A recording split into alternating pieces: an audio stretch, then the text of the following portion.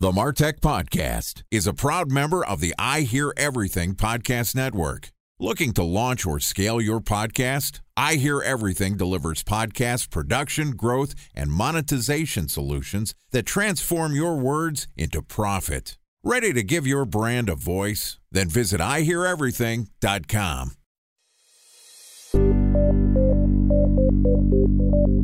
From advertising to software as a service to data.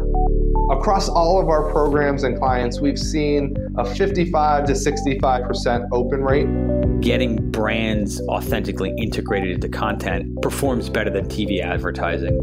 Typical lifespan of an article is about 24 to 36 hours. If we're reaching out to the right person with the right message and a clear call to action, then it's just a matter of timing. Welcome to the MarTech Podcast, an I Hear Everything production. In this podcast, you'll hear the stories of world-class marketers that use technology to drive business results and achieve career success. We'll unearth the real-world experiences of some of the brightest minds in the marketing and technology space so you can learn the tools, tips, and tricks they've learned along the way. Now here's the host of the MarTech Podcast, Benjamin Shapiro. Welcome to the MarTech Podcast. I'm your host, Benjamin Shapiro, and today we're going to discuss the principles of effective marketing according to Hawke Media. Joining us is Erik Huberman, who is the CEO of Hawke Media, which is an agency that serves as your outsourced CMO, and Hawke is shifting the marketing paradigm by putting client success ahead of their own. And today, Erik and I are going to talk about the Hawke method of marketing. All right, here's the first part of my conversation with the man, the myth, the legend, Erik Huberman, the CEO of Hawke Media. Erik, welcome to the MarTech Podcast. Thank you for having me back. Congratulations are in order, my friend. All right. Rumor has it you have been busy. You have launched a successful agency. We all know about that one. You've been around town for a while, but you wrote a book. You're having a baby. You launched a software. Is there anything you can't do? I just got my pilot's license and now I'm working on my captain's license. So I'm trying to check off the list that there isn't, but I'm not there yet. You see Top Gun yet? The second one? I haven't. You can't make time for the greatest movie in the world. Well, no, it's not that. It's my wife being this pregnant. We really don't want her to get COVID because then you don't get to be in the normal delivery room. So not because of any other paranoia other than that. It's like, maybe you shouldn't sit in a movie theater and the assholes want to put it on streaming. So waiting for it to be on streaming. And I have a great sound system at home that I'm looking forward to watching it on. We found something you can't do. You can't get COVID right now. Right, exactly. But a man of many talents. We're big fans here at the MarTech Podcast. Always great to have you back on the show. Let's talk a little bit about the book. Yeah. The Hawke Method of Marketing. How'd you come up with the name? I know you're being facetious, but at the same time, we did actually wrestle with it because I had help with marketing the book and everything. And they all thought that it should be just called like the 3 principles of marketing or something very self-explanatory. And I was adamant that I wanted it to align with our brand, that I wanted it, like I was going to drive it to be a bestseller. And the idea of having our logo and our name on bookshelves all over the world, on people's bookshelves, in the airports, etc., drove so much great brand awareness that I wanted that benefit, even if it detracted from being just a straightforward titled book like a lot of other marketing books are. Let's talk a little bit about the marketing strategy for a book. Talk to me about why you decided to basically put the playbook down on paper. It started pretty innocently. It was just, I was at a party, met this guy that ran a book marketing firm, and he's like, have you thought about writing a book? Funny enough, I had written a book and shelved it because I didn't like how it turned out, so I never published it. That was on doing business without being greedy, like more altruistic business practices. And I was like, I'm also not the guy that should be preaching about this right now, just because like, who am I? I'm not some celebrity preaching, like that's some billionaire that's like, this is how you do it right. Like I was just getting started in business. I'm trying to tell everyone else how to do it ethically. Just didn't feel like it was coming from the right place. So with this, I was like, yeah, I feel confident that I can write a marketing book and I know a lot more about marketing than most people. So when he talked to me about it, the content was done, not from a written standpoint, but I've spent the past decade talking to people on how I think about marketing, how we do marketing. It's what my business does. So he asked me if I'd want to do one. And I was like, maybe this would be good. Like I've given this same talk 100 times in terms of like I was doing a lot of public speaking around how I look at the general principles of marketing. And I defined this sort of marketing tripod of awareness, nurturing, and trust. And I'd already been talking about it a lot. So then I went home and wrote an outline for the book of what the general categories would be, how I would put it together. And then frankly, he told me, you can dictate and it's about a half hour per chapter. We'll give you a good sized chapter. Let's get on. And we did 8 hours of recording. I could speak right off the cuff about all this stuff and very easily because it's all stuff I do every day. Then he actually shipped it out had it transcribed by someone. Then we brought it back. We both edited it and we had a first draft of the book. And it was actually really easy to get there because the content was all in my head already. It was just putting it on paper, which we did in a very efficient way. Okay, so I understand the process for creating the book, the rationale. Hey, I'm saying this stuff publicly. What's the point? So what it ended up becoming was there's a few different masters it serves. So the main rationale originally was if I can have a best-selling book about marketing, it's going to give all the credibility in the world to what we do. I was like, if I can actually get this out there and make it a bestseller, that will be huge. And we did that. Turns out not that impactful. Compared to all the other credibility we have, it's just another checkbox. It was a bestseller and we got that, but it's just like, yeah, cool, okay. It never goes away, though. It has some value over time. I agree with you. But it's not like all of a sudden my phone's ringing off. Like I actually asked in the process, hey, when a book gets on a best-selling list, do you see a jump in sales? The answer is no. People that read those lists don't go out and buy those books. Kind of interesting. Like New York Times best-selling book list doesn't actually drive that many book sales. Mm-hmm. It's really just an ego play or a credibility play. So got that, checked that box, and then realized the most valuable thing about this book has been sending it to our clients and our employees so they speak the same language. What it does, it's like my favorite review came in the first day and the guy deleted it because I think he heard me talking about it. But he's like, I don't get it. It was literally 1 star. I don't get it. It's basically just modern marketing 101.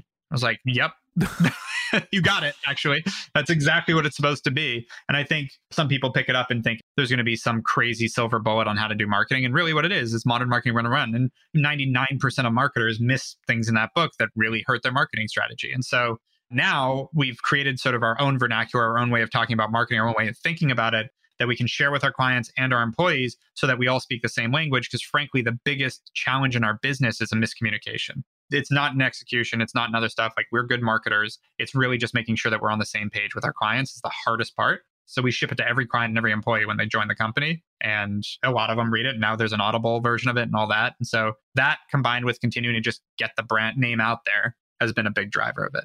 Every author that I've interviewed on this podcast has always said nobody writes a book to make money. So there always has to be some sort of, I don't want to say ulterior motive. It sounds like your first book was your Jerry Maguire manifesto. You decided to not publish it and then went back here and said, all right, now that I've learned some things and I have some credibility, I'm going to use this as another credibility builder. Talk to me about the distribution piece before we get into what's in the book. How did you end up becoming a bestseller? So the marketing strategy of the book, we fired on all cylinders. So I'd say the biggest driver of it was probably getting a lot of our partners and people that were in the book and people that respected what we do and are good partners to Hawke Media to go buy bulk amounts of books because you can do about half your sales in bestseller in bulk.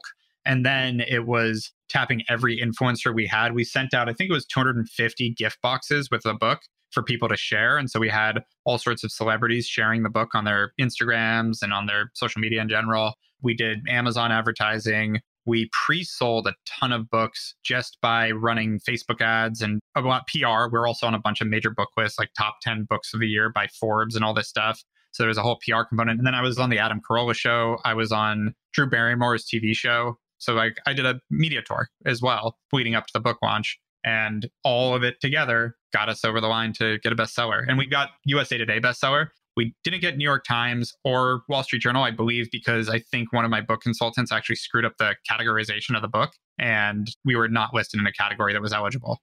Well, maybe we could fix that after your guest appearance here on the Martech podcast. Talk to me a little bit about the subject matter, Marketing 101, according to Erik Huberman. What is the Hawke method of marketing? Well, yeah, I'd say modern marketing 101, because I don't know that it does apply to like how digital works and things like that. But basically, the general theme, as I've alluded to, is the 3 principles of marketing: awareness, nurturing, and trust.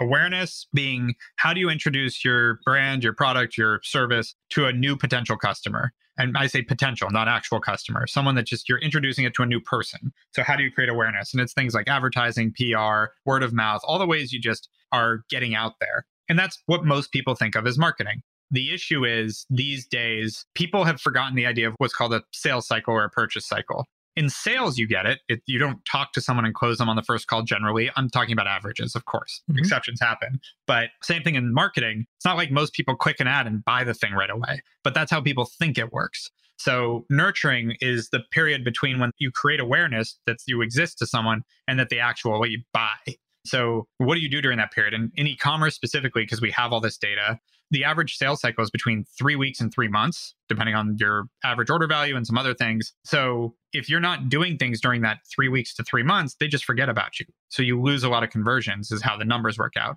So the idea is to do things during that period from when they first come to you to when they actually buy, to accelerate that sales cycle and make it faster, as well as increase conversion rates. So it's things like email marketing, SMS, content, chatbots, your web design obviously plays a part in this, all the different ways you're driving conversion over time. So the biggest thing people miss right now in marketing, period, is purchase cycle. Even measuring that and how they're measuring their ROI. That is why I would say that is the number one reason why Facebook is struggling right now, is that people don't understand that, nor does Facebook. So the Facebook reporting is so broken, it's telling everyone that their ads are performing worse than they actually are by a long shot. A special thanks to our presenting sponsor, Mutinex. Ready to take your team from I think to I know? Then join brands like Samsung, ING, and Asahi who make better marketing decisions with Mutinex. Mutinex Growth OX, the marketing mix modeling platform that makes measuring ROI fast, easy, and cost-effective. Request a demo at mutinex.co. That's MUTINEX.co. Time for a 1-minute break to hear from our presenting sponsor, Mutinex. In 1919, John Wanamaker said, "Half the money I spend on advertising is wasted. I just don't know which half." Well, the advertising landscape has changed since then, and instead of reaching your audience on 2 channels, you're probably reaching them on 20. Turns out John didn't know how easy he had it. But that doesn't mean that you should give up on striving towards marketing effectiveness. No matter how complex your marketing strategy is, Mutinex Growth OX is the market mix modeling platform that measures the impact of marketing on your bottom line. Mutinex's market mix modeling platform calibrates your insights against the latest market conditions so you can make media and marketing investment decisions confidently and quickly. Ready to take your team from I think to I know? Then join brands like Samsung, ING, and Asahi who make better marketing decisions with Mutinex. Mutinex Growth OX. Your best decision starts here. To learn more about Mutinex, go to mutinex.co. That's MUTINEX.co. Okay, here's the rest of today's interview.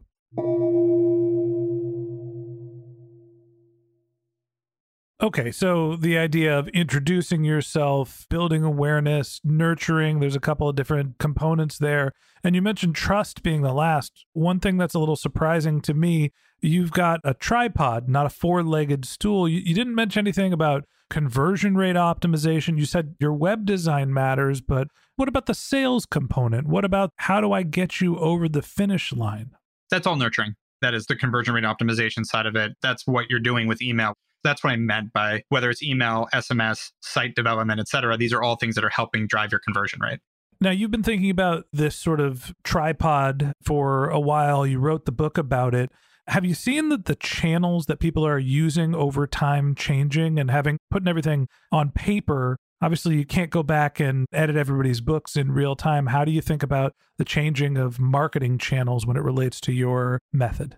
Yeah, I think we'll probably do a second edition in the next couple of years. Thankfully, and this is actually a good topic, but marketing doesn't change as fast as people think it is. Like the 2 best channels to market a new product or service online for the past decade are Google and Facebook. Are there nuances to how those platforms have changed? Yes. Are there other available platforms that are slightly competitive? Sure.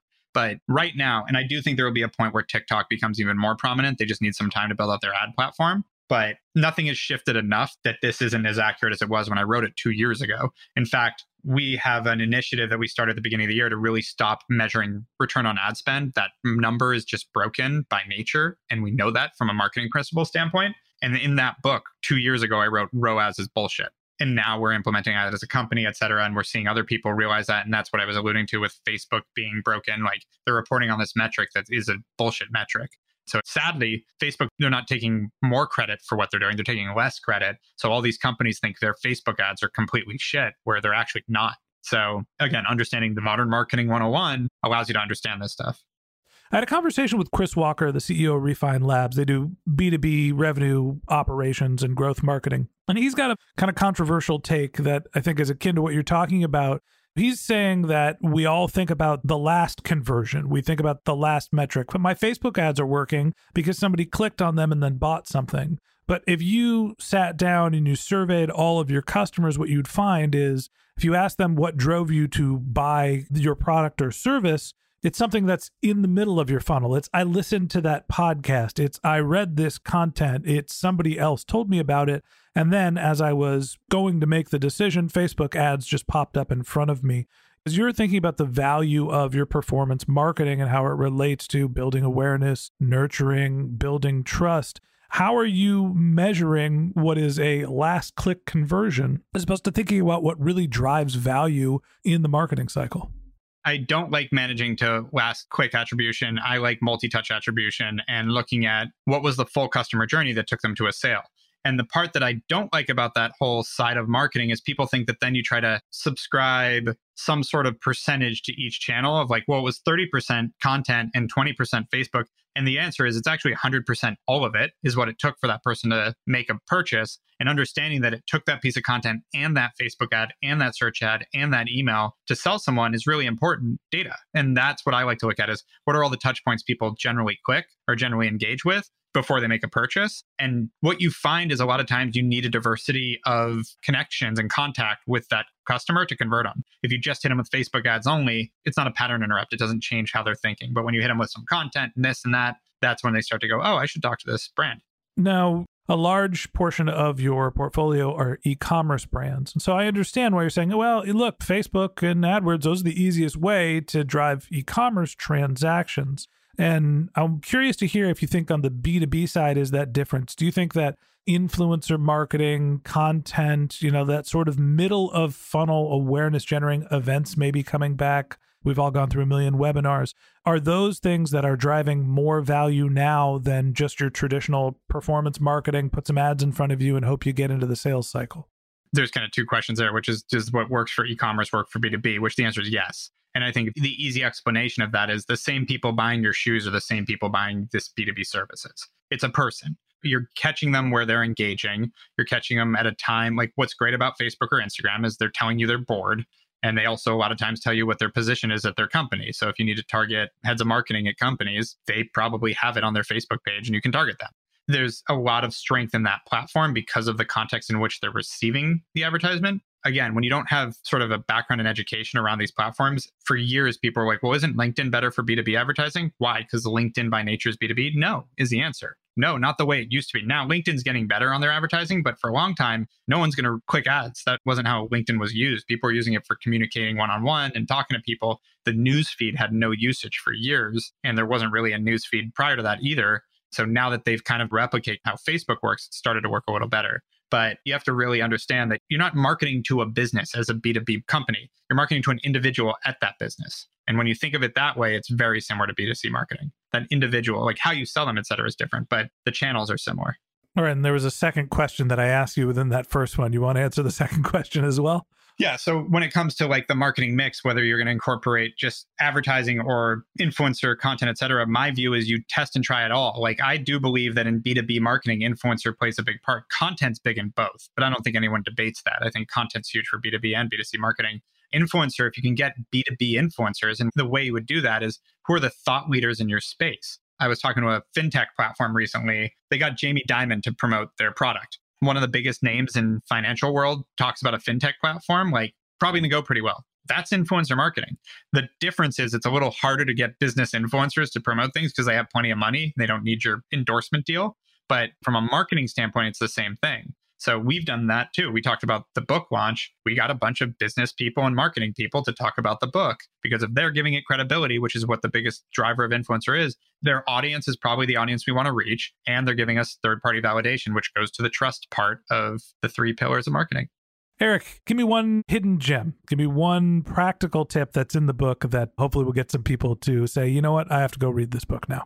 Again, it's about just general best practices. And I would go back to what I've alluded to a little bit here, which is like ROAS is bullshit. So when you're measuring return on ad spend, make sure you're incorporating purchase cycle and lifetime value of that customer. Because when you're talking about a first purchase and you're talking about an immediate ad spend and not taking that timeline or a longer timeline into account, you end up cutting off your nose to spite your face. And I think, I forgot the number, but the average agency this year digital agency is severely down. The average e-commerce company on Shopify is down like 10 to 20%. They're all declining. A lot of it is self-inflicted because they're not reading their marketing right and they're pulling back on all their ad spends and not realizing that it's literally just misreporting. It's not actually a problem. So getting those numbers right, and it talks about that in the book. I've said this multiple times. Great marketing takes time. It takes time to cultivate a channel. It takes time to build a relationship with the prospect. It's not something that happens overnight, and that's something you could read about in The Hawke Method by Erik Huberman. And that wraps up this episode of the Martech Podcast. Thanks for listening to my conversation with Erik Huberman, the CEO of Hawke Media. Join us again tomorrow when Erik and I continue our conversation talking about automating marketing strategy with Hawke AI. If you can't wait until our next episode and you'd like to learn more about Erik, you can find a link to his LinkedIn profile in our show notes. You can contact him on Twitter, where his handle is Erik Huberman. That's ErikHuberman. Or you can visit his company's website, which is hawkemedia.com, HAWKE media.com. Just one more link in our show notes I'd like to tell you about. If you didn't have a chance to take notes while you were listening to this podcast, head over to martechpod.com, where we have summaries of all of our episodes and contact information for our guests. You can also subscribe to our weekly newsletter, and you can even send us your topic suggestions or your marketing questions, which we'll answer live on our show.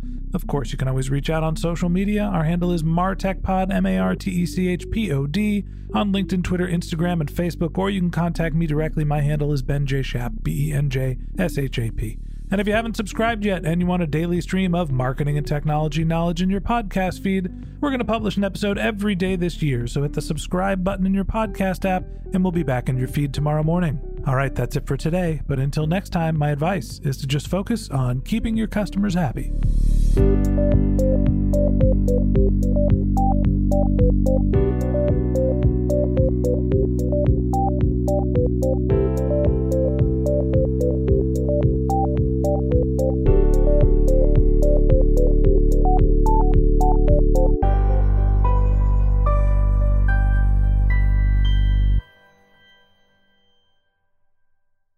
Thanks for listening to the Martech Podcast, and I Hear Everything production.